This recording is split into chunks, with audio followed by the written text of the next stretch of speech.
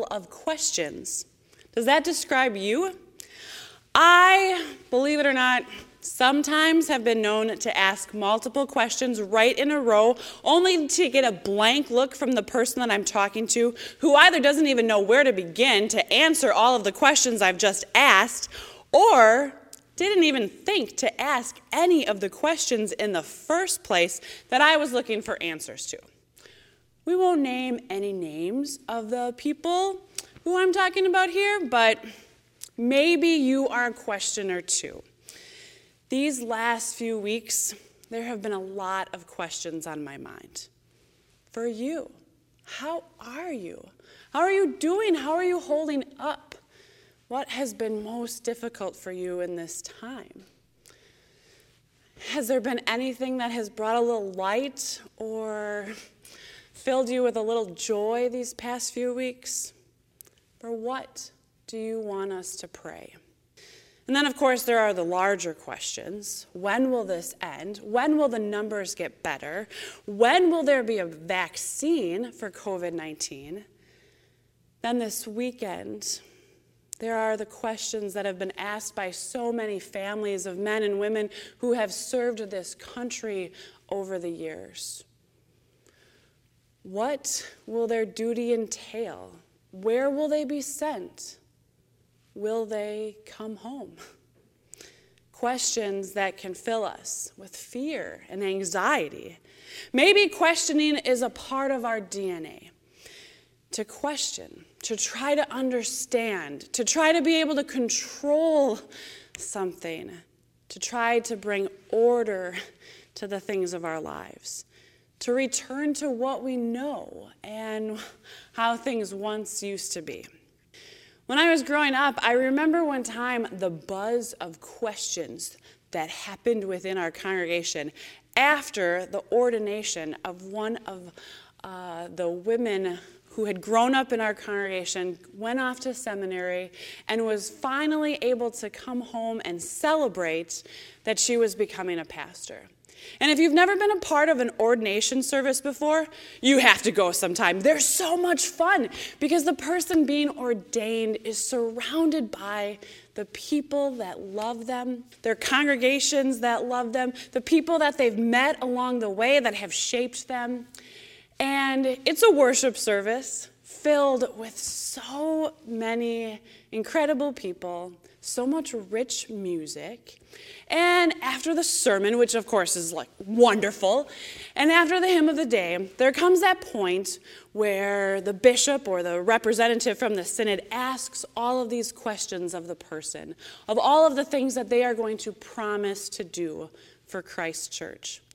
And then after that, after everyone claps in joy for this person becoming a pastor, the person gets to be able to celebrate communion, gets to be able to share communion with the people that are gathered that day. And it was a wonderful day.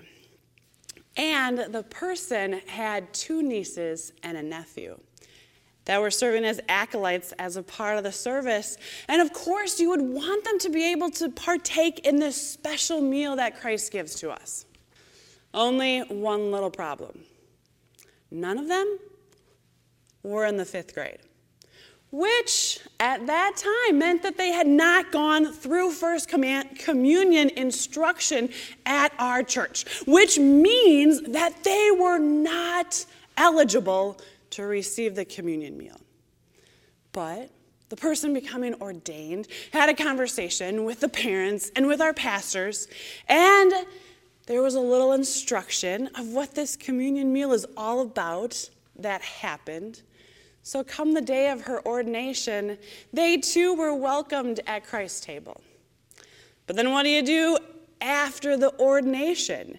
As these kids come forward every week in worship. And so they began starting to take communion every week. And then that was when the buzz of questions began. As people started to notice that these young children were reaching out their hands to receive this bread and this cup.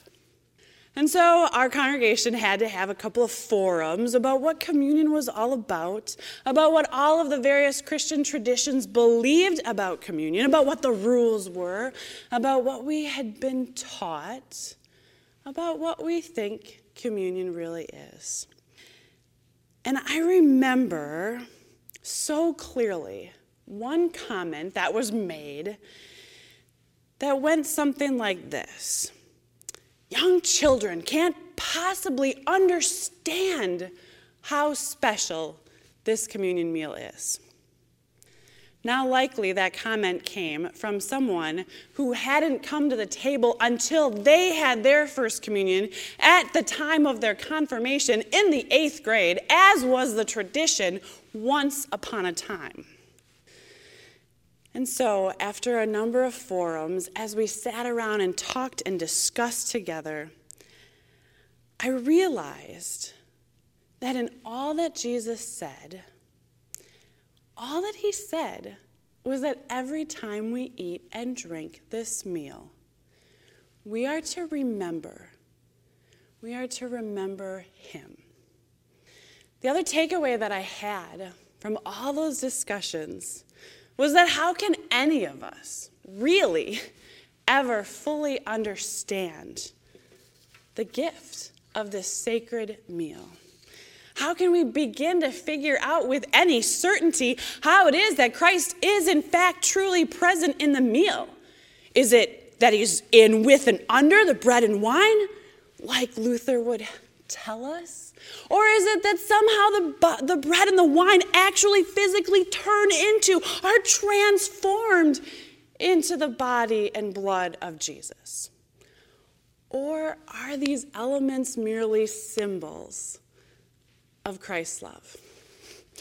Christians can't even figure it out themselves. And who really knows except for Jesus himself? But somehow Jesus is present, really and truly and fully every time Christians share this meal together. And it is a gift for us to simply receive. Now, I have to be honest. If you haven't guessed this by now, I'm a little traditional when it comes to certain things.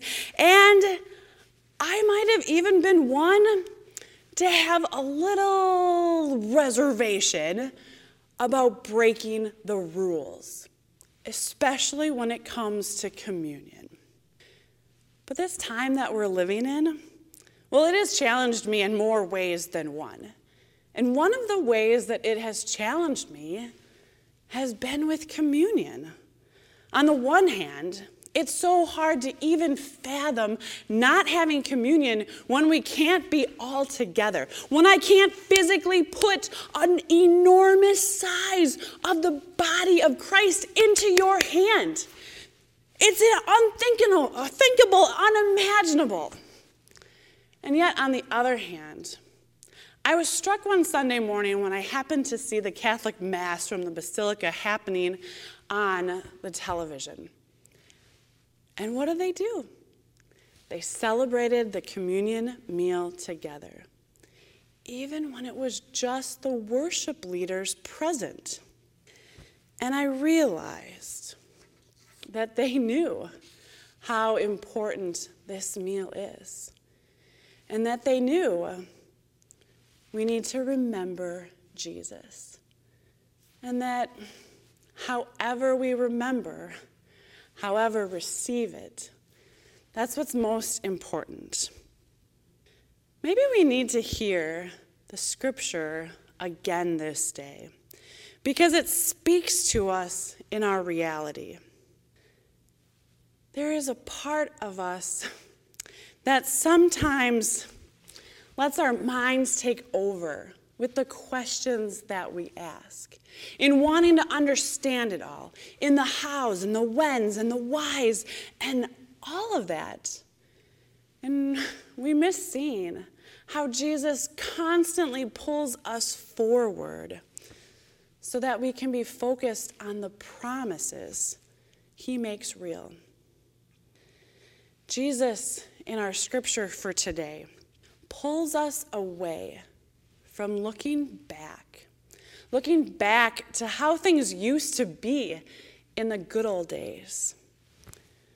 We can look back long enough to be able to give thanks for everything that was, everyone that shaped us, for this God who was long before we were.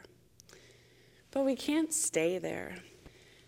We need Jesus to always keep us moving forward, to keep our eyes and our faces turned to being focused on the promise that always lies before us.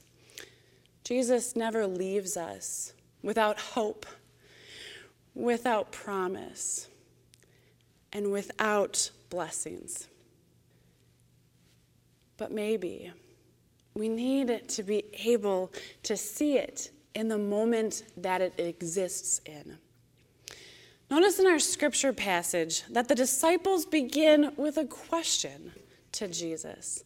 Lord, is it the time when you will restore the kingdom? They want to return to the good old days. They want to return to that time in history when the northern and southern kingdom weren't split in two, when they had their own king, anointed by God. They wanted to return to the days when they weren't ruled by the Romans or the Persians or the Babylonians or the Assyrians. And Jesus responds by saying it's not for them to know the times or the periods. We hear Jesus refer to a much larger perspective of time that has been set by the one who created all that lives and has breath. And then Jesus immediately pulls them forward, and us along with them, with this promise. You will receive the power of the Holy Spirit, and you will be my witnesses, first in Jerusalem, and then in Judea and Samaria, and to all the ends of the earth.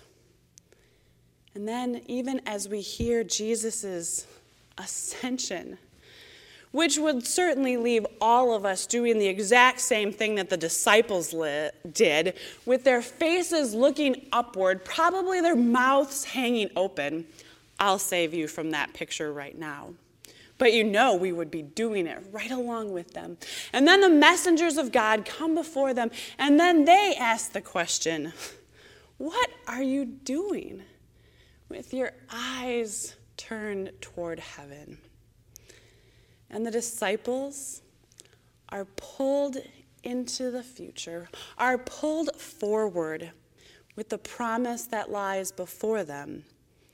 And ironically, they return to the room that they had all been gathered together in these last 40 days. But notice that their questioning stops, and they turn toward prayer. Perhaps they stop trying to understand it all.